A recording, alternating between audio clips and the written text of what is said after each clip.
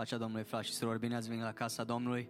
Vă invit să ne ridicăm cu toți în picioare și să începem serviciul din această dupămasă.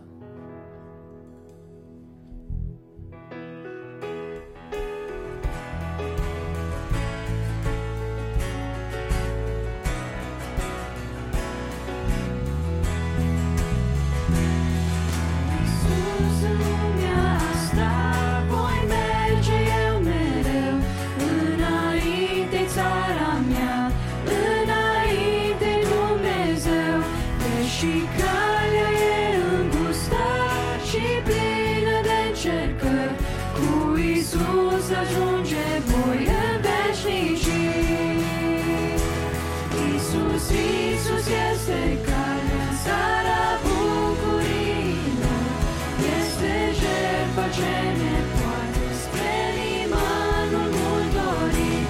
Iisus este calea, țara bucuriilor, crede în El și veci tu vei fi fericit. Când durerea te doboară, amice, nu uita, înainte țara ta, înainte Dumnezeu, atunci ochii ți ridică și cere mila sa și prin harul său El te va ajuta. Iisus este calea în țara bucuriilor, este jertfa ce ne poartă spre limanul mult dorit. Iisus este calea în țara bucuriilor, crede în El și veci tu vei fi fericit. Niciodată pe ta cale să nu te uiți apoi,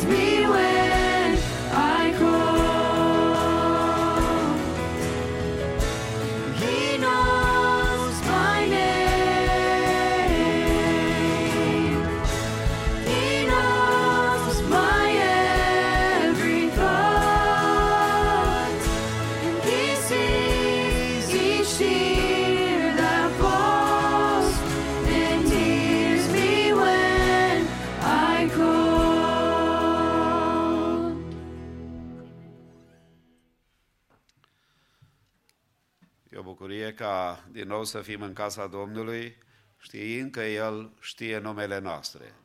El cunoaște toate detaliile despre viața noastră și avem harul acesta să ne închinăm înaintea Lui. De multe ori Domnul vine în viața noastră și ne previne. Îmi amintesc de acest împărat care a avut o descoperire din partea Domnului și Daniel s-a dus la el și i-a explicat despre vedenia aceasta pe care împăratul nu o înțelegea și i-a spus că și copacul pe care l-a văzut era vorba despre el. Și a spus: împărate, ai ocazia ca să poți să eviți, să previi problema care Dumnezeu ți-a arătat-o.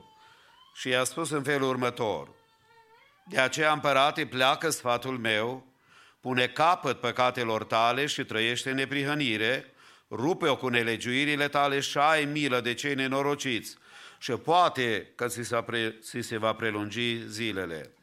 Frați și surori, noi suntem în seara aceasta aici pentru că am vrea să ne placă sfatul lui Dumnezeu. Nu știu ce are Domnul pentru noi, nu știu ce urmează în viitor pentru noi, dar vrem ca slujba de în seara aceasta să vorbească Dumnezeu și să ne dea putere să ne placă sfatul Lui. Pentru că Nebucadnețarul despre care am citit n-a ascultat. Și știți ce s-a întâmplat? Cei mai mulți sunt de părere că a avut o problemă psihică, n-a mai putut să împărățească, a ajuns ca animalele să trăiască, pentru că atunci când Dumnezeu vorbește, cine nu ia aminte ajunge la deciziile lui Dumnezeu. Noi suntem aici pentru că am vrea Dumnezeu să ne vorbească. Am vrea să ne ajute Dumnezeu să-i facem voia Lui.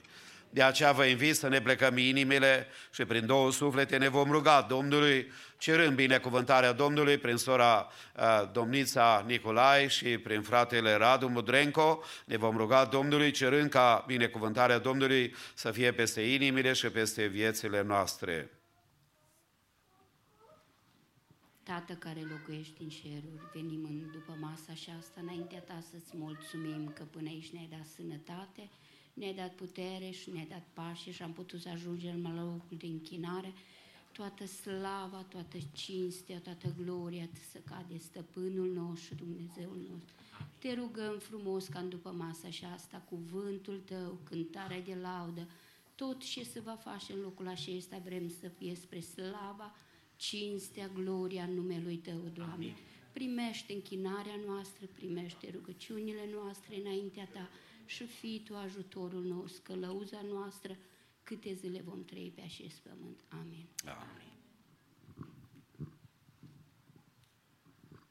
Stăpâne, Părintea Veșnicilor, Tu care ești în ceruri și noi suntem pe pământ, venim în seara aceasta și ne aducem aminte, Doamne, că și Tu ești Dumnezeu și noi suntem oameni. Yes. Ajută-ne să umblăm smeriți înaintea Amin. Ta, plini de umilința Ta, căci vrem, Doamne, să-ți vedem fața Ta, vrem să Te vedem pe Tine lucrând în viețile noastre. Amin. Și totul ce facem, să facem spre slava și gloria numelui Tău.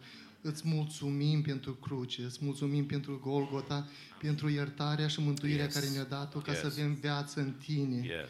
Te rugăm ca Tu să ne cercetezi, să atingi orice inimă, cei care sunt necăjiți, Doamne, Tu să ridici, cei bolnavi să le dai vindecare, cei care au probleme să le dai rezolvare, să vorbești prin cuvântul Tău la fiecare inimă în seara aceasta. Iartă-ne și învrednicește ființele noastre și îți mulțumim că până aici Tu ai fost călăuză, ai fost o candelă pe cărarea noastră. Te rugăm să rămâi cu noi mai departe în lumea aceasta, Doamne, care este zbântuită și care este probleme. Tu să fii o stâncă de adăpost pentru noi. Te rugăm ca Tu să rămâi cu noi mai departe. În seara aceasta cercetează-ne, vorbește-ne prin cuvântul Tău, ridică-ne Tu și noi Te glorificăm și îți mulțumim Ție pentru toate în numele Domnului Iisus. Amin. Ieremia, capitolul 32, după masa aceasta, Geaș Toderean îl citește pentru noi. Haideți să urmărim cuvântul lui Dumnezeu.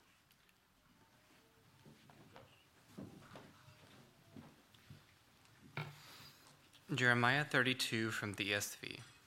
The word that came to Jeremiah from the Lord in the 10th year of Zedekiah, king of Judah, which was the 18th year of Nebuchadnezzar. At that time, the army of the king of Babylon was besieging Jerusalem.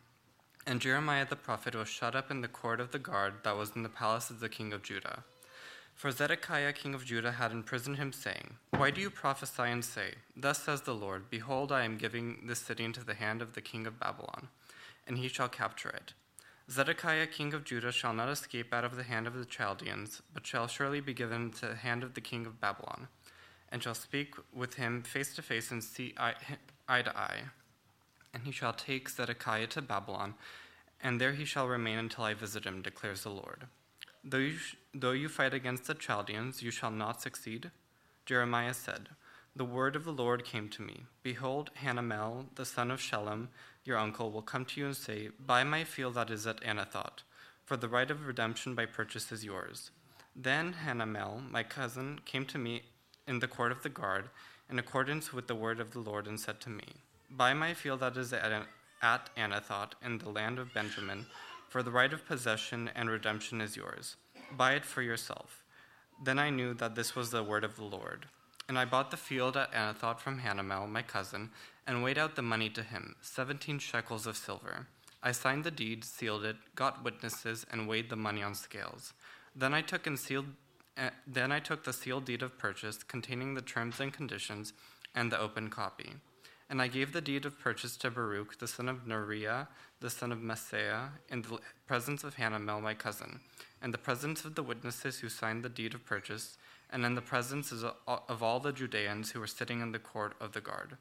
I charged Baruch in their presence, saying, Thus says the Lord of hosts, the God of Israel, Take these deeds, both the sealed deed of purchase and this open deed, and put them in an earthenware vessel, that they may last for a long time. For thus says the Lord of hosts, the God of Israel, Houses and fields and vineyards shall again be bought in this land. After I had given the deed of purchase to Baruch the son of Neriah, I prayed to the Lord, saying, Ah, Lord God, it is you who have made the heavens and the earth by your great power and by your outstretched arm. Nothing is too hard for you. You show steadfast love to thousands, but you repay the guilt of fathers to their children after them. O great and mighty God, whose name is the Lord of hosts, great in counsel and mighty in deed, whose eyes are open to all the ways of the children of man, rewarding each one according to his ways and according to the fruit of his deeds. You have shown signs and wonders in the land of Egypt, and to this day in Israel and among all mankind, and have made a name for yourself as at this day. You brought your people Israel out of the land of Egypt with signs and wonders, with a strong hand and outstretched arm, and with great terror. And you gave them this land which you swore to their fathers to give them, a land flowing with milk and honey. And they entered and took possession of it, but they did not obey your voice or walk in your law. They did nothing at all of all you commanded them to do. Therefore you have made all this disaster come upon them. Behold, the siege mounds have come up to the city to take it, and because of sword and famine and pestilence, the city is given into the hands of the Chaldeans, who are fighting against it. What you spoke has come to pass, and behold, you see it. Yet you, O Lord God, have said to me, Buy the land for money and get witnesses, though the city is given into the hands of the Chaldeans. The word of the Lord came to Jeremiah. Behold, I am the Lord, the God of all flesh. Is anything too hard for me? Therefore, thus says the Lord, Behold, I am giving the city into the hands of the Chaldeans, and into the hand of Nebuchadnezzar, king of Babylon, and he shall capture it. The Chaldeans who are fighting against this city shall come and set this city on fire and burn it, with the houses on whose roofs offerings have been made to Baal, and drink offerings have been poured out to other gods to provoke me to anger. For the children of Israel and the children of Judah have done nothing but evil in my sight from their youth. The children of Israel have done nothing but provoke me to anger by the work of their hands, declares the Lord. This city has aroused my anger and wrath from the day it was built to this day, so that I will remove it from my sight because of all the evil the children of Israel and the children of Judah that they did provoke me to anger. Their kings and their officials, their priests and their prophets, the men of Judah and the inhabitants of Jerusalem, they have turned to me their back and not their face, And though I have taught them persistently, they have not listened to receive instruction. They set up their abominations in the house that is called by my name, to defile it. They built the high places of Baal in the valley of the son of Hinnom, to offer up their sons and daughters to Molech. Though I did not command them, nor did it enter into my mind that they should do this abomination, to cause Judah to sin. Now therefore thus says the Lord, the God of Israel, concerning the city of which you say, it is given into the hand of the king of Babylon by sword, by famine, and by pestilence. Behold, I will gather them all from all the countries to which I drove them in my anger and my wrath and in great indignation.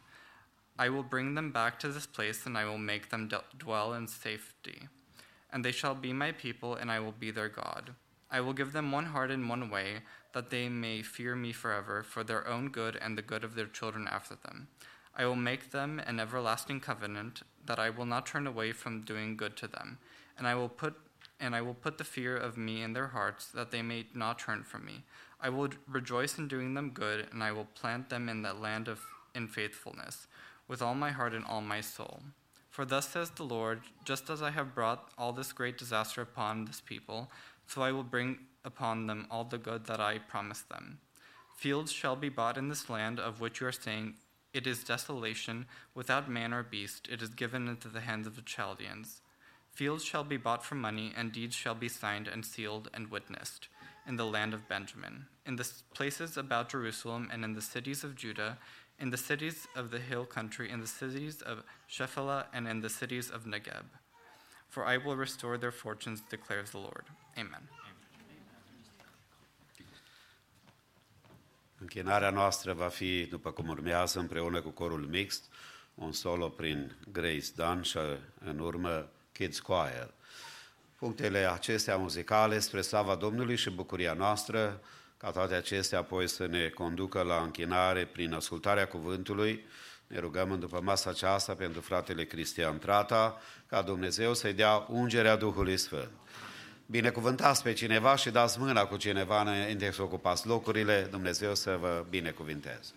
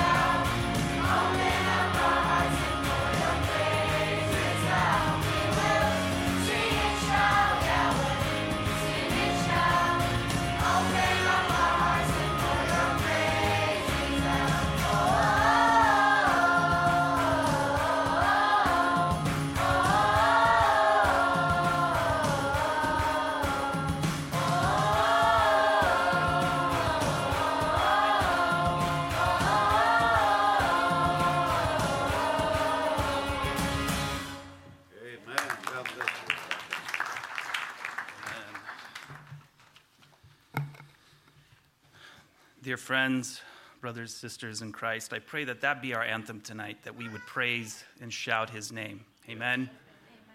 Our Lord, our Savior, King Jesus, is deserving of all our praise. Amen. Lăudați să fie numele Lui. I am so honored to always be together with you in fellowship, and it truly feels like every time is the first time, and I think we ought to do the very most we can to maintain that first love for Christ and never let it leave our existence. Amen? Yeah. I'd like to read to you 3 verses found in the Gospel according to Luke chapter 10, beginning with verse 17. But before I do, I'd like to give some context. I know most of you, if not all of you, have read this, but it's always good to sort of get caught up to speed. And here in this passage, Jesus instructs 72 disciples to go into the land, and he gave them specific instructions to preach that the kingdom of God is fast approaching. And he told them that you should anticipate rejection. And when you come across rejection, make sure and tell them that if they don't listen to the message, they don't repent, that they would be destroyed. And here in verse 17, where we pick up, you see the disciples are coming back to Jesus, and there's this joy, there's this glowing, there's this radiance about them because they saw that their mission was a success. And so I'd like to, if you would please, those of you who can, please rise to your feet as we read 3 verses. Luke chapter 10, beginning with verse 17. The 72 returned with joy, saying, Lord, even the demons are subject to us in your name. And he said to them, I saw Satan fall like lightning from heaven. And behold, I have given you the authority to tread on serpents and scorpions and over all the power of the enemy, and nothing shall hurt you. Nevertheless, do not rejoice in this, that the spirits are subject to you, but rejoice that your names are written in heaven. Amen. Amen. You may be seated. The theme or the threshold issue, tonight's message, is on spiritual authority. Verse 19 says, Behold, I have given you, the disciples, Jesus is telling them, authority to tread on serpents and scorpions and over all the power of the enemy. And I believe that the delegated authority, the kingdom authority that was delegated to these disciples through Jesus is available to us today. Amen? Yes. And to sort of set the scene here, or I want to draw your attention, and I want you to think about the scene of an emergency site. Perhaps think of a building being on fire in flames, or a multi-car accident or pileup. And think about the people perhaps who are injured, those who are on the ground hurting, in panic, wondering if they're going to survive. And then you have witnesses running around trying to get help. There's a tremendous amount of panic, fear in the air. There's desperation, uncertainty. And then you see when the paramedics arrive, or the EMTs, or law enforcement officers, they're complete strangers. But they arrive on scene, and as soon as they come, they're sure they might be wearing a badge, they might have their names on them, or uniforms or whatever, but they're complete strangers. But in that moment, we have we have comfort in knowing they're there to resolve this otherwise desperate situation. We know that they're there, and they're not there using their brute force to make a situation right, but they're acting under the authority of the law or whatever agency sent them. And I want you to think about us as Christians, as believers, as children of God, much like that. We don't operate on brute force or on own strength to influence people to the kingdom of God. Rather, we are authorized through God, by God, through Christ Jesus, in order to be able to influence those who are living in sin, those who are living in darkness, to persuade them, to show them the light, which is Jesus. Amen? We don't act on our own strength. Rather, we act under the authority which has been delegated onto us. And that's what I want to focus on tonight. You see, I believe that Jesus didn't just die for us to go to heaven, simply to go to heaven. Obviously, we didn't earn it. It's beyond merit. It's beyond our comprehension how this gracious God of ours could even give us this, which we do not deserve. But I believe he's called us to be ambassadors for the kingdom of God. I believe he's called us to do more. Young people, and you're going to hear me say that a lot. I'm not picking on you, but I've directed this message for a lot of you younger people here tonight. The Word of God specifically instructs us. Jesus says we are to be a light. And a lamp shouldn't be under a bed. But it should be propped up for all those to see under a basket. But it should be propped up for all those people in the room to see. And you see, in the world where the sweeping winds of secularism have all but taken not just this nation, but every nation, we are reminded that we are to be in the world. And you might be asking, to be a light in the world. And you might be asking yourself tonight, well, maybe I'm too young. And I know Pastor touched on it this morning. We're reading the book of Jeremiah, the great prophet, who also said that to God. He said, I'm too young. I'm only a youth. And God said to him, do not say I'm only a youth. Wherever I command you, you shall speak. Amen? So I want you to think about that tonight. Even though you may consider yourself young or perhaps not spiritually ready or mature, I want you to know that I do believe that we are called to be much more than just satisfied or content with being saved, but rather we are called to be ambassadors. We are called to do more. We are called to influence and spread the word of God to those who are still today living in the darkness of this secular world. Because it does say that this authority, it says here, over all the power of the enemy, meaning the enemy has power.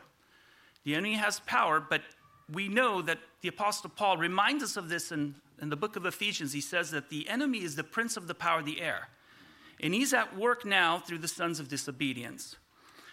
But my first point tonight is that the enemy's authority or the enemy's power is subject to God's sovereignty or God's authority, if you will. You see, the Word of God says in Genesis that God created the world, created man and woman, and he gave them dominion over the things of the world, everything in it and all the creeping things and all the things in the water, everything that they had dominion, meaning they had reign over these things. And when they sinned, when they disobeyed, that mankind from that moment forward, and we were reminded of this today, became obedient to the enemy. We became sons and daughters of disobedience. And that was you and I when we were at enmity with God. That was you and I before we gave our lives to Christ. But we are born again. We have been resurrected through the resurrection of Christ. And we no longer live in sin and shame, and we are no longer bound by the sin we were once bound under. We are now new creations, which is why if you find yourself, young person, in a situation where you've got someone struggling and he or she's coming to you and they're saying, well, you just don't understand. This is the way I was born. This is who I am. I am meant to live my life this way. You can turn around and say, I know, so was I, which is why we need to be born again. Amen? So I want to look at two examples, and I'll be brief here because we all know how the enemy operates, but I want to quickly go through and make a distinction between secular authority and spiritual authority. The enemy exercises dominion many different ways, but two channels he uses, one of which is the entertainment industry. He uses music, specifically Hollywood, movies, entertainment, sports even, and to manipulate people, to manipulate their feelings and emotions. And I'll give a couple examples. We've seen these men and women who produce these, films and music stars be object of worship, object of desire. We've all seen people line up and pay money to go see their favorite stars perform. We see people wait in lines for hours, and then when they meet their favorite star, they lose consciousness because they have just now come face to face with the person they've been worshiping. We see people go through extreme measures to surgically alter their bodies and faces to resemble those that they worship. So I believe the enemy uses this he has the ability to manipulate and really pervert mankind through this type of deception. And music, what else can I say about music? I mean, music has the ability to take a sane, grown man and cause him or her to take their own lives after listening to the lyrics of a song. This is the power of music. This is the power of movies. This is Hollywood. But I'll move on. There's another means in which the enemy operates, and that is through money. And I'll keep this very brief. We all know money makes the world go round. You want to see who the most powerful people are? It's not those who have weapons or countries. It's those who possess money. Money can influence wars, politics certainly, and even as we've seen here, sadly, elections. But these are two ways in which the enemy exercises his dominion, and I was very, very brief because I think we all get it. We all understand we're living in this world. We should come as no shock to us. But if you're here tonight and perhaps you're just starting out in life and you're thinking about what you're going to do and you hear all this and you're like, what's the world going to be like when I'm thinking about having a family, when I'm thinking about having kids? What's going to, who will be left? Will there be any men and women of God left? And I assure you that God is in control, amen? And I just want to quickly direct your attention to the Word of God in one particular passage in the book of Job. If you remember, God and the enemy are having dialogue, and the subject is Job. And God gave the enemy authority to afflict Job peripherally, meaning he was able to afflict him, his family, and his possessions.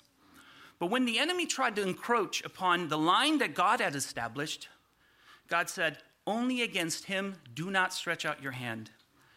You see, God is in control. God has the final word. Do not feel discouraged if you look outside your window and you're wondering what's going to happen. Am I going to be able to, purchase groceries in 5 years from now without having to do something against my will or defile my body? God is in complete control. Do not despair. But now, that's secular authority. Again, I don't want to spend too much time on it. I just want to make a clear distinction. The enemy has power, and it's good to see how he operates some of his power. But the important thing is to understand that spiritual authority, this delegated kingdom authority from God through Christ Jesus, is our source of strength. It trumps any authority that the enemy has, because any authority he has is only under God's authority. So spiritual authority is our source of strength. Again, we have been reborn. So if you've got a brother or sister who's in doubt sometime, remind them, you are no longer your former self. You're a new creation in God, amen, in Christ. Remember, these disciples, when they came back, they said, Lord, even the demons are subject to us in your name. And I believe that when they said this, there was this sudden moment of realization that what they have been given was so powerful. I could just imagine their faces as they were able to take on the most formidable opponents, if you will, or circumstances, and they were able to overcome. They were probably, in a good way, shocked at the ability that they had, that they were authorized, from Jesus to be able to overcome the attacks of the enemy. And I believe that, again, this is available to us today. I think some of us, and I'm guilty of this, and by the way, everything I'm sharing with you tonight has been a struggle of mine in the past few months. I feel that at times we settle and we lower our standards. We're content with being saved. We're content with knowing where our destiny is. We're content on raising our families. We're content that we fellowship every week and we have a great time in the Lord. And it ends there. At least it does for me, and at least in this season. And the Lord's been knocking at my heart, and he's been saying, there has to be more. There's a greater expectancy of us. We've been called to much more than just ourselves and our families. We have to get out of this comfort that sometimes we lock ourselves in. Again, we are ambassadors for the kingdom of God, and we are witnesses to the goodness and grace of God, amen? Revelation 1 says that he has made us kingdom priests. And in order to achieve this, I believe we have to live by faith, and we have to exhibit the spiritual authority. Because unlike secular authority, spiritual authority isn't something you can earn. Again, It is only by the grace of God that He has been so gracious with us, and He has put us in a position to really be backed by His divine nature. And I tried to look and think about what examples I or anyone could give on spiritual authority, and I think that there's no person, whether in the history of humanity or the Bible itself, that showed us that had more impact. There's nobody that had more impact than Jesus Christ Himself. There was something very, very different about Jesus the very moment He stepped on the scene. The Word of God reminds us that even the most well-versed scholars, biblical scholars, theologians, philosophers were mesmerized. They were amazed at His teaching.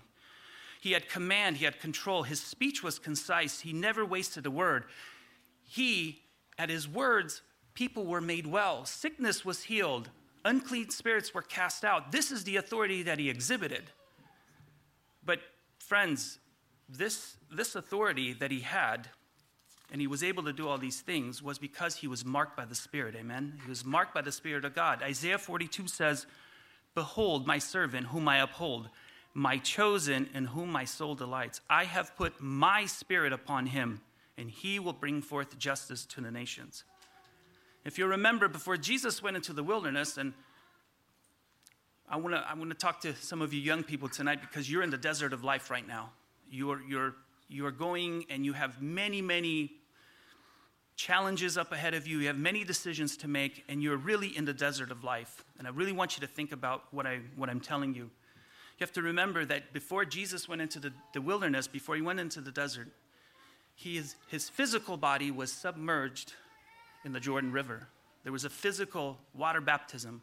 And then the Word of God tells us that the Holy Spirit descended upon Him, and He had the rivers of the living waters flow in and out and through Him. In other words, this man had a physical submersion in water, and then he had a spiritual submersion in living water, and then he was able to face his desert. Then he was able to overcome sin, temptation, and the enemy. John chapter 4 says He was filled by the Holy Spirit, the living source of water. Jesus shows us that we need the living source of water to overcome the desert in our lives. The world is filled with promises, I assure you. They all look good when you're young. If you come here, if you come to our program, we guarantee you the greatest job ever. If you come here, we'll invest in you, we'll make you. But I tell you, there is no greater promise than the one we have in Jesus. And the only way to overcome and to know which doors to take and walk through, we need the Spirit of God in order to be our barometer, in order to be our compass. We cannot do it without it. In trying to do that, quite frankly, I think would be foolish. We require the Holy Spirit in our lives as our living source of water. And I believe that when we do this, and I've seen it in my own life, will produce an earnest desire to seek out and search out the Word of God. You know, 2 Chronicles says to pray prayers of humility and seeking the face of God. And I think when we live in the Spirit, and the Spirit directs us and tells us what our needs are, that we are humbled each and every time, and we realize how small we are before a great God. Because I know some of you, and I can't argue against this, and please don't take this the wrong way, some of you must feel like, you know, there's every available piece of information out there. There's every commentary imaginable. There's literature. There's every sermon available online. Some of us must feel like, you know, I have so much available information. If I just take this, I can get over any problem, whether it's relationship, whether it's, you know, a problem at work or at school. But I'm here to remind us that spiritual authority only comes from above, amen? Yes. It only comes from heaven. And it only comes when we are living and walking in the Spirit of God, when we realize our needs and we walk in the Spirit. And I believe that another thing that comes with this, it's not or, but it's an and. When we do this, we live authentic prayer lives, or just authentic time with God. And the Word of God tells us in Psalm 91, I believe, to seek out that secret place and to dwell in the shelter of God. I mean, it's a secret place. It could be a literal place, but I believe it's to permanently be in a state where you desire to be under the dwelling and shelter of God, to be in a position where you're in a complete state or a continual state of worship. And I believe that that's where God wants us to be, to engage in authentic worship with Christ in all times. Because we are called to be difference makers, and one of the things that I see, and it happens too often when we're not guided by the Spirit. You see, the Jews had this problem. They had tremendous zeal, but they didn't have direction, and they were misguided, and they missed the whole thing. They missed it altogether. And what can end up happening is we sometimes will use our experiences to interpret the Word of God, when it should be we take the Word of God to interpret our experiences. We need to be guided by the Spirit of God. We need to be filled with the rivers of living water. If there's nothing else that I like to get across tonight, it is this. Just understand that there's a type of spiritual necessity that we need to have in order to overcome even what seem at the time small problems, and just guidance and to know which doors to open and how to really be who God has called us to be. Amen? And that leads me to my last and final point, which is when we walk by the Spirit, where there is revelation, there is authority. If we're walking by the Spirit will reveal things to us. I've experienced this. I'm sure many, if not most, if not all of you have experienced this. The Spirit, God is faithful, and the Spirit will come through, and He will provide fresh revelation. And I want to ask some questions that you don't need to respond out loud, but these are questions I had for me during these past few months. Is that, when was the last time I woke up in the morning and really was excited about what the Holy Spirit was going to do that day in my life? When was the last time the Spirit nudged at me in the middle of the night or in the middle of the day and said, pray for that person right now, or pray for that cause right here, right now? And the question that I ask myself, that I'm asking whoever, is, are we actively seeking gifts of the Spirit? Young people, are we seeking gifts of prophecy, gifts of discernment, gifts of wisdom? You know, we've been so blessed in our community to have men and women who have faithfully served and have been vessels for God's work. But sooner or later, the inevitable will happen. And who's going to carry the torch when they're no longer here? We want this church to grow and be edified, but the Word of God is very clear. Are we seeking these things? We need to grow the church in this next season. I have every bit of confidence that everyone here, from the smallest to the oldest, if we are faithful, the Spirit will bless us abundantly. But we need to remain faithful, and we need to be persistent, because there's nothing worse. This is what I've experienced. Maybe it doesn't happen to you guys, but there's nothing worse than an idle spiritual life. I think the enemy loves to keep us in a state of idleness where it's just like you're just coasting. You're not going backwards or forward, but in actuality, we can never, unless we're moving forward, we can never stay still. We're always going backwards, and that's a dangerous game to play. And I want to give an example. If you think you're young tonight and you think, and I think Pastor alluded to this morning in his message, we need the Spirit of God. We need revelation from God and through His Spirit always.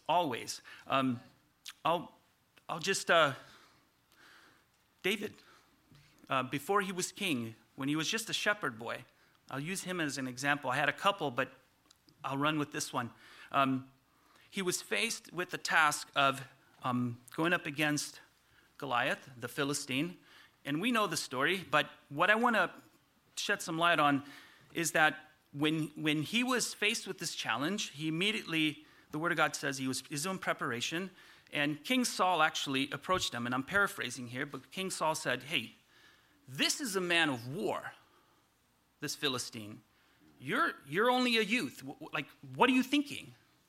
And David, I believed, in all the confidence, again, all the authority that was delegated to him by God through his experiences and having walked with the Spirit, said to King Saul, he said, very calmly, I would suspect, your servant, my God was with me when I single-handedly took down a lion and a bear when they attempted to snatch the animal. my God will be with me and I will overcome. I will triumph. And I believe King Saul at that point, he was convinced. I mean, the Word of God clearly tells us that. But what I'm trying to say is that we need fresh revelation. And if we have these revelations in our lives, we can always look back to something God has done or produced in us in the past to give us more encouragement moving forward. Amen? And I'd like to, before I close, just make mention of one thing. And again, I have children of my own, and it's difficult being a parent because I know what it's like to be in your shoes. But I want to tell you, as a parent and as a father, be very, very careful in your walk in your life, and never compromise your walk with Christ. And I'll read to you what it says in 1 Timothy chapter 4. Let no one despise you for your youth, but set the believers an example in speech, in conduct, in love, in faith, and in purity. Be very, very careful, young person. Again, your testimony should be a living, breathing document of what Jesus is doing in you and what he continues to do in your life and what he's rescued you from. But if your relationships, and I'm not saying do not pray for those around you or at your work or wherever you find yourselves, but the moment those friendships create tension or they create division between you and your connection with Christ, be very, very careful and sever those ties. Peer pressure is a real thing. It has made great men of God crumble. It is a dangerous. It's just a dangerous game to play. Look, if you have those friends who seem to want to spend time with you only when you need to be at church or involved in church gatherings, if you have those friends who are asking you, to bend the rules just a little in order to be accepted, my advice to you is flee, run. Pray for them, but run. Understand, and I'll give an example, and this is an extreme example about peer pressure. But John the Baptist, as we know, was the greatest, according to Jesus, he was likely the second greatest person who ever lived. And John the Baptist suffered a tragic death, a horrific death, and one that nobody would, I'm sure, like to experience or have any of their loved one experience. But it's how it happened. You see, the Word of God tells us that John the Baptist was in prison during the reign of King Herod. And we know that King Herod listened to John. Some theologians, some people who have studied the Word of God have even gone to say that the two had this mutual respect. Some have even called those two friends. But you see, the night that John the Baptist was beheaded, his beheading was called by his supposed friend. And do you know why? Because he didn't want to risk being embarrassed at a party at his house. You see, I believe he didn't want to have to make that choice, and we all know how the story went.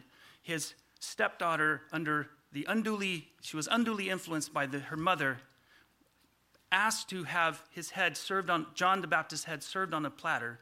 And you see, King Herod had to make a choice of either make good on the promise or risk being embarrassed at his own party in front of all his friends. And he did the unthinkable. And I only bring this up to say that pressure has made the greatest people crumble.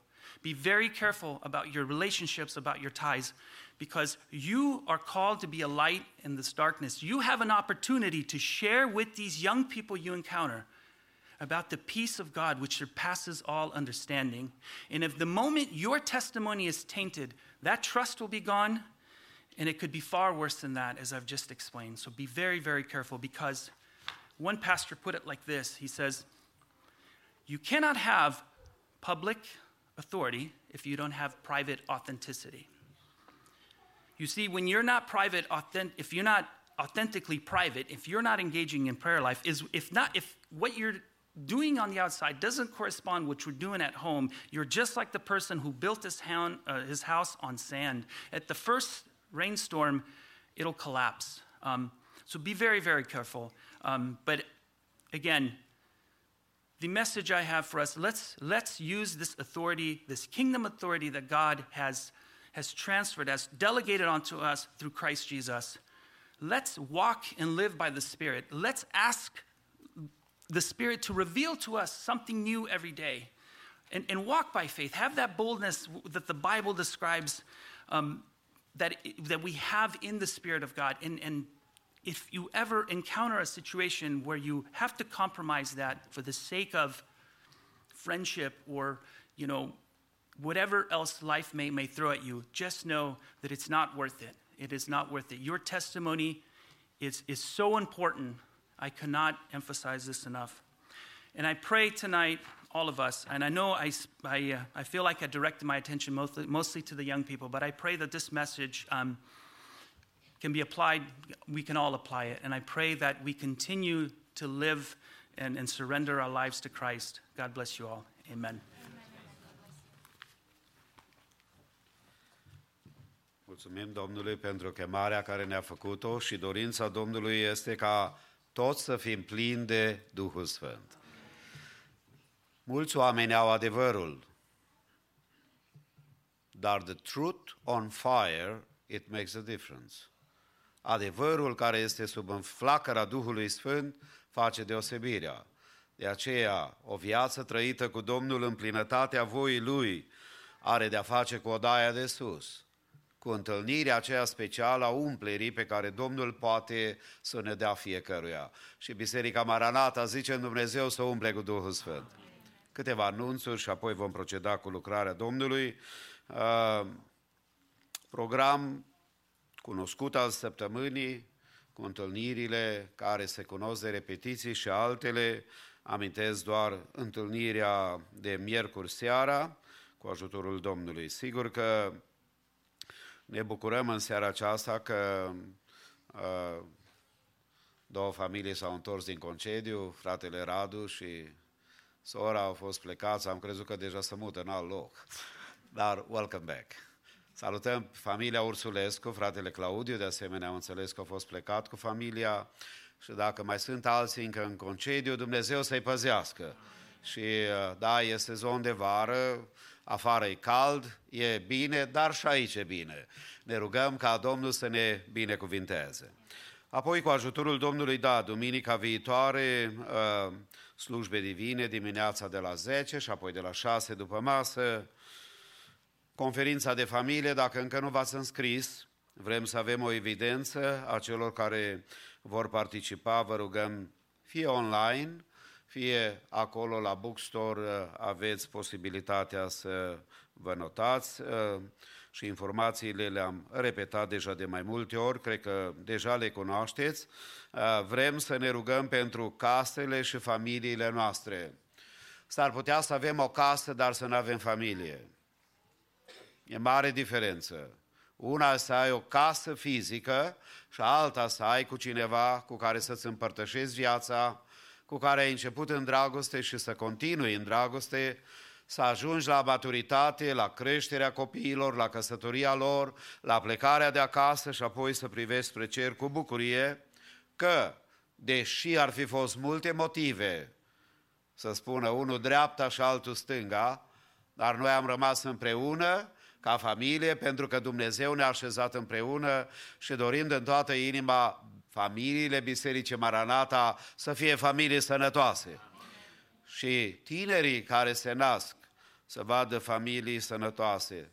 Dacă poți să faci vreun cadou copilului, e să-i arăți că îți iubești soția sau soțul și că părinții îl slujesc pe Dumnezeu. E cel mai mare cadou cu care va rămâne copilul pentru tot restul vieții și partenerul de viață. Apoi, Boys and Girls Workshop, încă o dată 26 august, pentru cei care au nevoie de informații cu fratele Dariu și sora Mona Mois, dorind în toată inima ca în cele ce urmează să ne închinăm cu darurile noastre de bunăvoie. Worship team este rugat să vină aici sus, frații care ne ajută cu colecta și doresc în toată inima Domnul să vă primească închinarea, dărnicia dumneavoastră.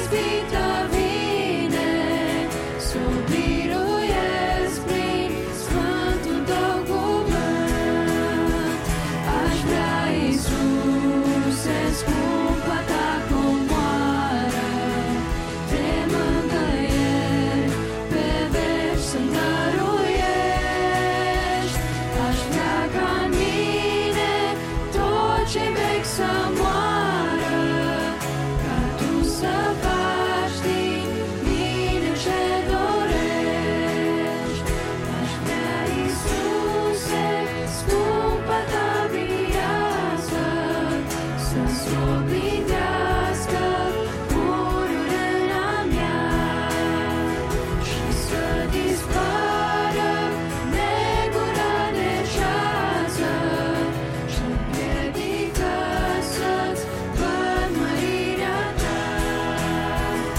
Aș vrea, Iisuse, scumpa ta comoară de mângâieri, pe veci să-mi dăruiești.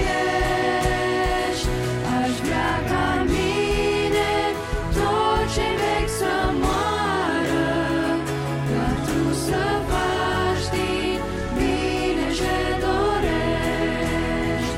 Și câte n-aș mai vreau, scump Iisuse, în pribegia mea pe acest pământ. Tu înțelege îmi rămân nespuse, te împlinește sfântul tău cuvânt. Aș vrea, Iisuse, scumpa ta comoară de mângâieri, pe veci să-mi dăruiești. Aș vrea ca în mine tot ce vechi să moară, iar tu să faci din mine ce dorești.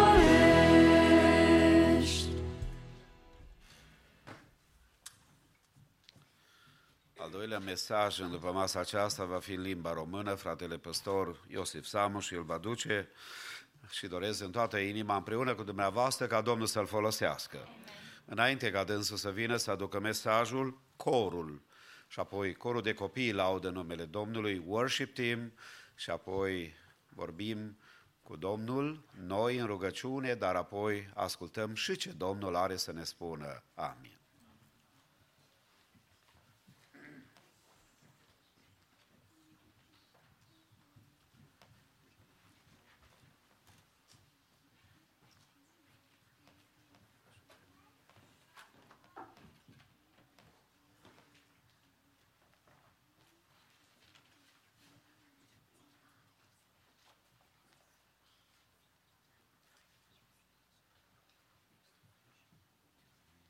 Thank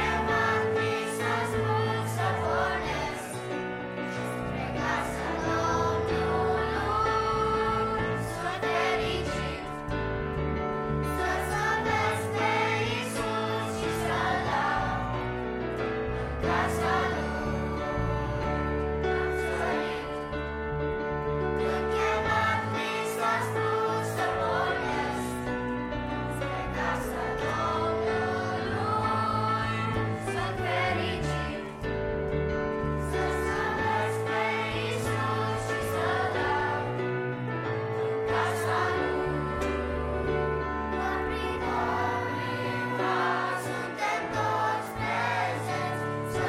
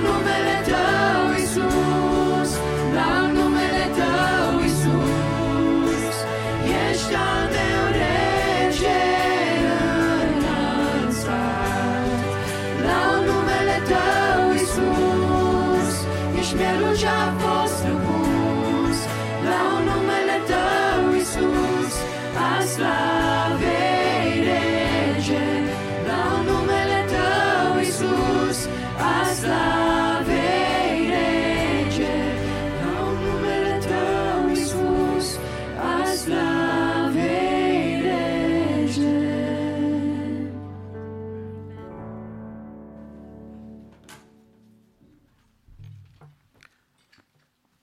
Lăudat să fie Domnul! Aș dori să citim cuvântul lui Dumnezeu pentru început și lucrul acesta este foarte important, așa cum spunea fratele Cornel Roman miercurea trecută când ne-a vizitat, citirea textului biblic este partea cea mai importantă din vestirea cuvântului, pentru că noi putem să greșim ca oameni, dar Dumnezeu nu greșește și cuvântul lui este infailibil, binecuvântat să fie Dumnezeu. De aceea vom citi cuvântul lui Dumnezeu și vă invit cu reverență să ascultăm citirea cuvântului aflat în Faptele Apostolilor, capitolul 2, de la versetul 22 până la 36. Faptele Apostolilor, capitolul 22, capitolul 2, de la versetul 22 până la 36. Bărbați israeliți, ascultați cuvintele acestea. Pe Iisus din Nazaret, om adeverit de Dumnezeu înaintea voastră, prin minunile, semnele și lucrările pline de putere pe care le-a făcut Dumnezeu prin El în mijlocul vostru, după cum bine știți, pe omul acesta dat în mâinile voastre, după sfatul hotărât și după știința mai dinaintea lui Dumnezeu, voi l-ați răstignit și l-ați omorât prin mâna celor fără de lege. Dar Dumnezeu l-a înviat, dezlegându-i legăturile morții, pentru că nu era cu putință să fie ținut de ea. Căci David zice despre el: eu aveam totdeauna pe Domnul înaintea mea, pentru că El este la dreapta mea ca să nu mă clatin. De aceea mi se bucură inima și mi se veselește limba, chiar și trupul mi se va odihni în nădejde, căci nu-mi vei lăsa sufletul în locuința morților și nu vei îngădui ca sfântul Tău să vadă putrezirea. Mi-ai făcut cunoscut căile vieții și mă vei umple de bucurie cu starea Ta de față.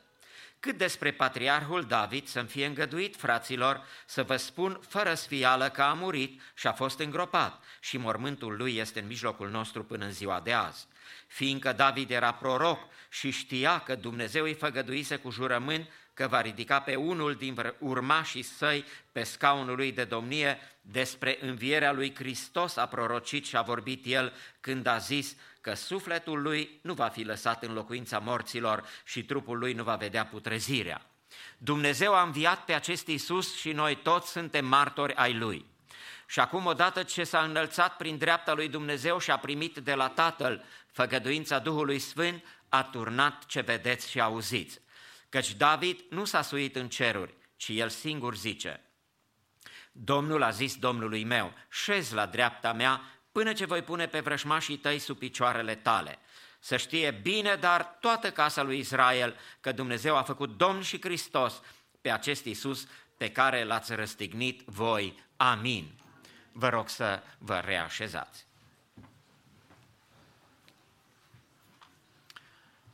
Îi mulțumim Domnului pentru această zi minunată, pentru această oportunitate care o avem să stăm în prezența Domnului, în prezența cuvântului Său minunat, în prezența cântărilor de laudă care ne înalță sufletele către Dumnezeu. Binecuvântat să fie Domnul! Este minunat lucrul acesta și noi suntem aici să experimentăm de fiecare dată întâlnirea cu Domnul și să experimentăm întâlnirea cu cuvântul lui Dumnezeu și să îl cunoaștem pe Domnul tot mai mult. Apostolul Pavel în Filipeni 3,10 dorea să-L cunoască tot mai mult pe Iisus, toate celelalte lucruri fiind gunoaie, scrie Apostolul Pavel. Pentru că Domnul Iisus Hristos este subiectul central al Noului Testament și cine ajunge să-L cunoască pe Domnul Iisus se va despărți. Cine ajunge să-L cunoască pe Domnul Iisus nu se va despărți de El niciodată și nu va înseta niciodată după apele lumii. Pentru că atunci când îl cunoști pe Dumnezeu, îl dorești tot mai mult pe El și El este satisfacție deplină a inimii tale, a inimii noastre. Binecuvântat să fie Dumnezeu! Apostolul Petru ține această cuvântare în ziua Cincizecimii. în ziua când Domnul Iisus Hristos a revărsat Duhul Sfânt peste apostoli și în ziua aceea au fost adunați la Ierusalim evrei care erau răspândiți în toate ținuturile Imperiului Roman din vremea aceea, aproximativ 15 ținuturi sunt citate aici, că au venit oamenii la Ierusalim să se închine în ziua de sărbătoare împreună cu apostolii care erau adunați în odaia de sus și care stăteau în rugăciune timp de 10 zile, au stat în rugăciune de la înălțarea Domnului Iisus la cer și până când a revărsat Domnul Duhul Sfânt. Ei au stat acolo în rugăciune și oamenii aceia care au venit la Ierusalim au fost nedumeriți de ceea ce s-a întâmplat. Ei nu înțelegeau evenimentul și de aceea apostolul Petru a fost nevoit, plin de Duhul Sfânt, s-a ridicat în picioare, apostolul care altădată s-a lepădat de Domnul Iisus Hristos în fața unei slujnice, de data aceasta plin de Duhul Sfânt, se ridică în picioare și vorbește în fața oamenilor, arătând evenimentul care a avut loc și spunând că lucrul acesta a fost profețit prin prorocul Ioel și trebuia să se întâmple și acesta era momentul în care Domnul Iisus Hristos a revărsat Duhul Sfânt peste apostoli și este extrem de important ca ei să înțeleagă lucrul acesta. Și apostolul Petru vrea să-i convingă să-și convingă auditoriul din ziua Cincizecimii că Domnul Iisus Hristos este Fiul lui Dumnezeu și că El este viu în vecii vecilor, că El a înviat, mărit să fie Domnul. Apostolii Domnului au spus multe lucruri despre Domnul Iisus Hristos, dar cel mai minunat lucru este că El a înviat din morți, că El este învierea și viața și că cine crede în El are viață veșnică. Apostolul Petru trebuia să convingă un popor împietrit, care a auzit multe lucruri despre Domnul Iisus, dar care nu credea că El a înviat din morți. Pentru a-i convinge despre înviere, apostolul Petru a folosit 3 argumente importante în textul acesta care l-am citit. Și aș dori să trecem prin aceste argumente care apostolul Petru le-a folosit pentru a dovedi divinitatea Domnului Iisus, pentru a dovedi că Domnul Iisus Hristos a înviat și că s-a înălțat la Tatăl și că a revărsat Duhul Sfânt. Ei nu credeau, mulți din evrei nu credeau că Domnul Iisus Hristos este Fiul lui Dumnezeu. Ei știau multe lucruri despre El. Ei au fost martori la multe minuni care Domnul Iisus le-a făcut, dar care ei încă nu credeau că Iisus Hristos este Mesia, că este Hristosul, că este trimisul lui Dumnezeu și că este Cel care a împlinit aceste lucruri în viața lor pentru că le-a adeverit și le-a spus lucrul acesta. Primul argument este cel legat de persoana Domnului Iisus Hristos.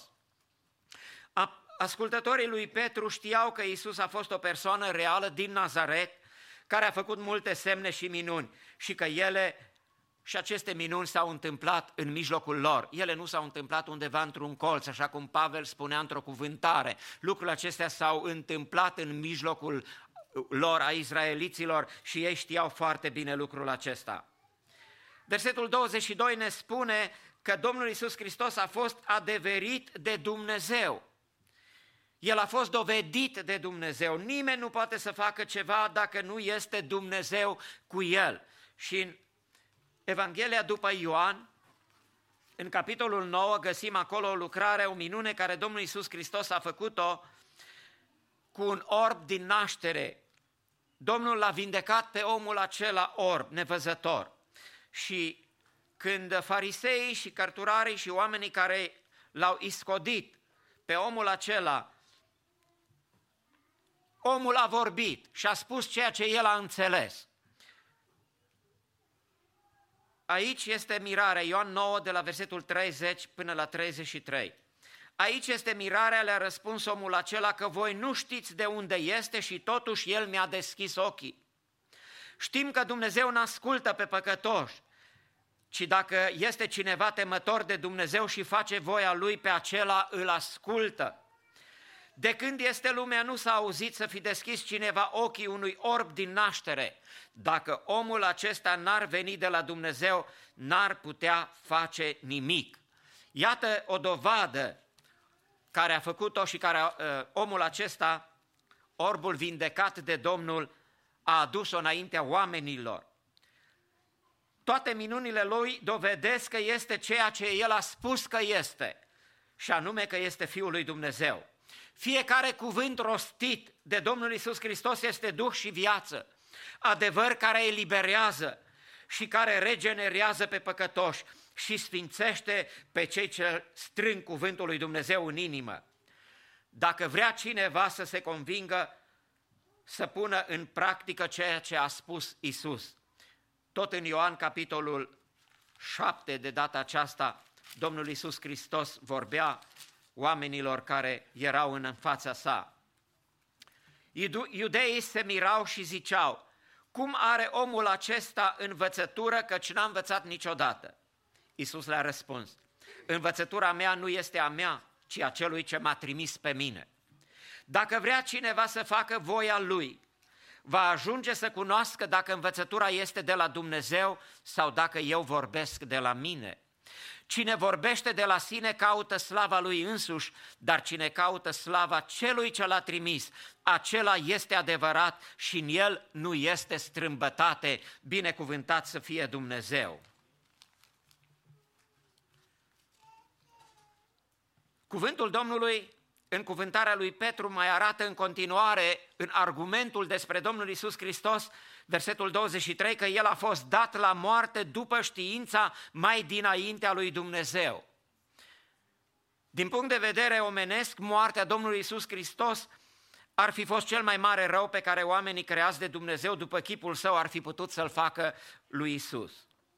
Dar din punct de vedere duhovnicesc, din punct de vedere ceresc, răstignirea a fost o victorie, a fost o biruință prin care Dumnezeu a pus la îndemâna omului o mântuire mare și minunată, prin care a arătat omenirii cât de mult ne iubește și intențiile sale pentru omul păcătos. Moartea Domnului Iisus Hristos nu a fost un accident, ci după sfatul mai dinainte a lui Dumnezeu, pentru că Dumnezeu a avut în vedere mântuirea noastră, să ne scoată din groapa pe irii în care am căzut prin păcat și să ne ridice pe stânca mântuirii și să ne ridice la viață. De aceea Dumnezeu l-a înviat pe Domnul Iisus Hristos, de aceea Dumnezeu l-a dat la moarte mai întâi pe Domnul Iisus Hristos ca să plătească păcatul nostru, pentru că plata păcatului este moartea, așa cum spune cuvântul lui Dumnezeu, și ca noi să fim salvați și scoși de acolo, Dumnezeu a îngăduit și a rânduit pe Domnul Iisus Hristos să facă lucrul acesta în locul nostru, nu pentru păcatul Său, că El n-a avut niciun păcat, arată cuvântul lui Dumnezeu și noi știm lucrul acesta și credem lucrul acesta. A fost cea mai perfectă ființă care a trăit vreodată pe pământ, Domnul Iisus Hristos, Mântuitorul nostru, și El a fost dat la moarte pentru noi, ca noi să fim scăpați și salvați de sub puterea întunericului și să fim aduși la mântuirea Sa minunată. Mărit să fie numele lui Dumnezeu. De aceea spune apostolul, căci El a fost dat la moarte după știința mai dinaintea lui Dumnezeu.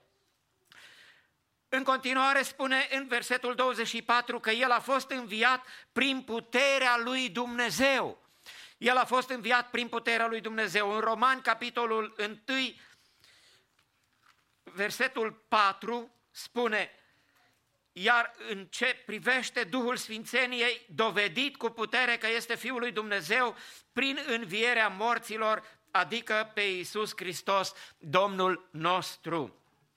Dumnezeu a dovedit lucrul acesta, că Iisus este Fiul lui Dumnezeu, prin faptul că L-a înviat din morți. Învierea Domnului Iisus Hristos dă valoare fiecărui cuvânt rostit de El. Dovedește că toate promisiunile Sale sunt adevărate și că Cel ce a înviat din morți poate totul, mărit să fie Domnul. De aceea să ne încredem pe deplin în El. Merită să ne încredem în Dumnezeu, pentru că El este Cel care L-a înviat pe Domnul Iisus Hristos și El poate toate lucrurile să le aducă la îndeplinire. Binecuvântat să fie Domnul. Am văzut deci că primul argument care Petru îl aduce în fața audienței este acela legat de Domnul Iisus Hristos, căci El a fost adeverit de Dumnezeu prin toate minunile pe care le-a făcut, a fost dat la moarte după știința mai dinaintea lui Dumnezeu și a fost înviat de Dumnezeu prin puterea Sa, mărit să fie numele Domnului. Cel de-al doilea argument care îl aduce înaintea audienței apostolul Petru este argumentul legat de profeția lui David. În Psalmul 16, care poate fi numit pe drept și un psalm al învierii, David profețește despre Domnul Iisus Hristos și spune începând cu versetul 8: Am necurmat pe Domnul înaintea ochilor mei, când este El la dreapta mea nu mă clatin. De aceea inima mi se bucură, sufletul mi se veselește și trupul mi se odihnește în liniște, căci nu vei lăsa sufletul meu în locuința morților, nu vei îngădui ca prea iubitul tău să vadă putrezirea, îmi vei arăta cărarea vieții, înaintea feței tale sunt bucurii nespuse și desfătări veșnice în dreapta ta, mărit să fie numele Domnului. Iată un argument despre profeția lui David. Pentru evrei, mărturia Scripturilor era cel mai puternic argument. De asemenea, David pentru evrei însemna foarte mult. El a fost un împărat al lui Israel, a fost un om după inima lui Dumnezeu, a fost un proroc. Nimeni nu avea ceva de contestat la ceea ce a spus David. David a fost un proroc și Duhul lui Dumnezeu a vorbit prin el că sufletul lui nu va fi lăsat în locuința morților. El a văzut prin Duhul Sfânt ceea ce alții n-au putut gândi și el se referea prin profeția sa la Domnul Iisus Hristos, care avea să vină și care să fie Mântuitorul nostru și care va fi înviat dintre cei morți. Mărit să fie Domnul! Acesta a fost un argument pe care l-a adus Petru despre profeția lui David, un adevăr incontestabil care s-a dovedit a fi real. Mărit să fie Domnul! David a primit de la Dumnezeu o făgăduință specială. În 2 Samuel 7, de la 11 la 16, spune cuvântul lui Dumnezeu, Dumnezeu îi vorbește aici lui David. Acum să spui robului meu David, așa vorbește Domnul oștirilor. Te-am luat de la pășune, de la oi, ca să fii căpetenie peste poporul meu, peste Israel. Am fost cu tine pretutindeni pe unde ai mers. Am nimicit pe toți vrăjmașii tăi dinaintea ta și ți-am făcut un nume mare ca numele celor mari de pe pământ. Am dat un loc poporului meu, lui Israel, și l-am sădit ca să locuiască în el și să nu mai fie tulburat, ca să nu-l mai apese cei răi ca mai înainte și ca pe vremea când pusesem judecători peste poporul meu Israel. Ți-am dat o dihnă izbăvindu-te de toți vrășmașii tăi și Domnul îți vestește că îți va zidi o casă.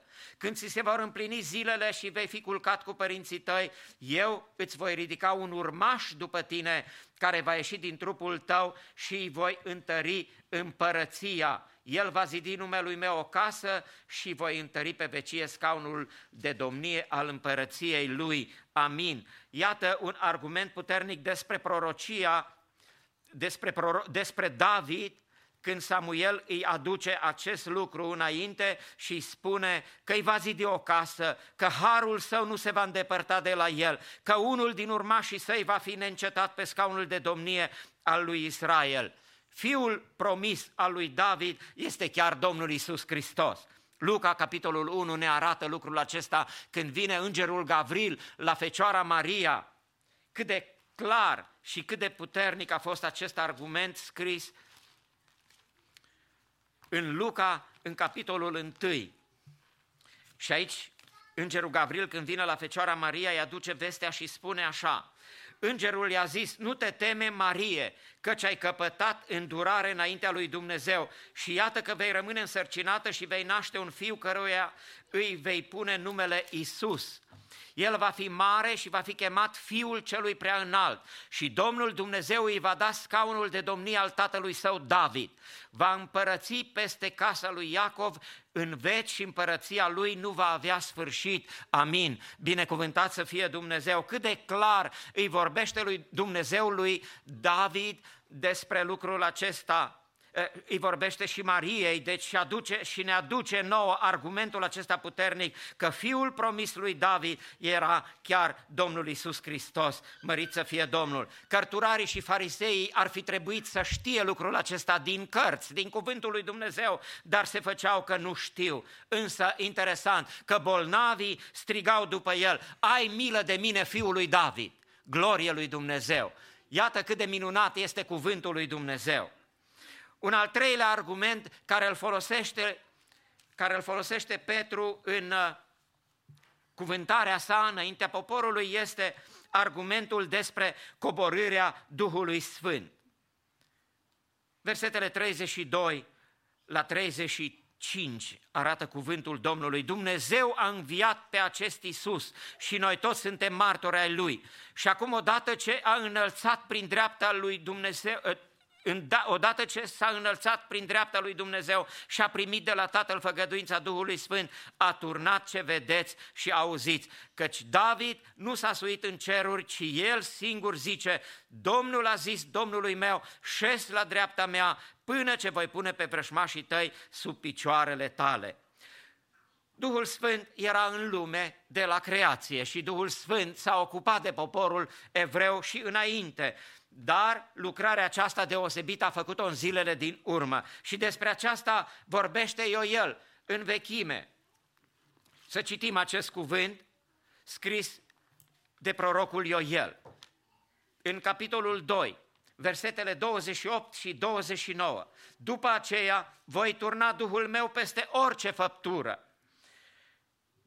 Fiii și fiicele voastre vor proroci, bătrânii voștri vor visa visuri și tinerii voștri vor avea vedenii. Chiar și peste robi și peste roabe voi turna Duhul meu în zilele acelea. Amin. Binecuvântat să fie Domnul. Iată argumentul din Vechiul Testament, din proroci, când Ioel a profețit că într-o zi Duhul lui Dumnezeu va veni peste credincioși. Domnul Iisus Hristos a promis ucenicilor și a vorbit ucenicilor de multe ori despre revărsarea Duhului Sfânt și despre venirea Duhului Sfânt în viața lor. Și Domnul Iisus Hristos a promis că El va fi, după ce va fi înălțat, va trimite Duhul Sfânt. Dacă ne uităm în Evanghelia după Ioan, vedem acolo multe argumente despre ceea ce Domnul Iisus Hristos le-a spus ucenicilor în timpul vieții sale, înainte de patima sa. În Ioan 14 cu versetul 26, dar Mângăitorul, adică Duhul Sfânt pe care îl va trimite Tatăl în numele meu, vă va învăța toate lucrurile și vă va duce aminte de tot ce v-am spus eu. În Ioan, capitolul 15, versetul 26, când va veni Mângăitorul pe care îl voi trimite de la Tatăl, adică Duhul adevărului care purcede de la Tatăl, El va mărturisi despre mine. În Ioan, capitolul 16, versetul 13, când va veni Mângăitorul, Duhul adevărului, are să vă călăuzească în tot adevărul, căci El nu va vorbi de la El, ci va vorbi tot ce va fi auzit și vă va descoperi lucrurile viitoare. Binecuvântat să fie Dumnezeu! Apoi, în Faptele Apostolilor, ne aducem aminte cum Domnul Iisus Hristos, înainte de înălțarea sa la cer, a vorbit cu ucenicii. El i-a învățat timp de 40 de zile și le-a vorbit deseori despre lucrurile privitoare la împărăția lui Dumnezeu. Și El le-a spus atunci, pe când se afla cu ei, le-a poruncit să nu se depărteze de Ierusalim, ci să aștepte acolo făgăduința Tatălui pe care le-a zis El. Ați auzit-o de la mine, căci Ioan a botezat cu apă, dar voi nu după multe zile veți fi botezați cu Duhul Sfânt.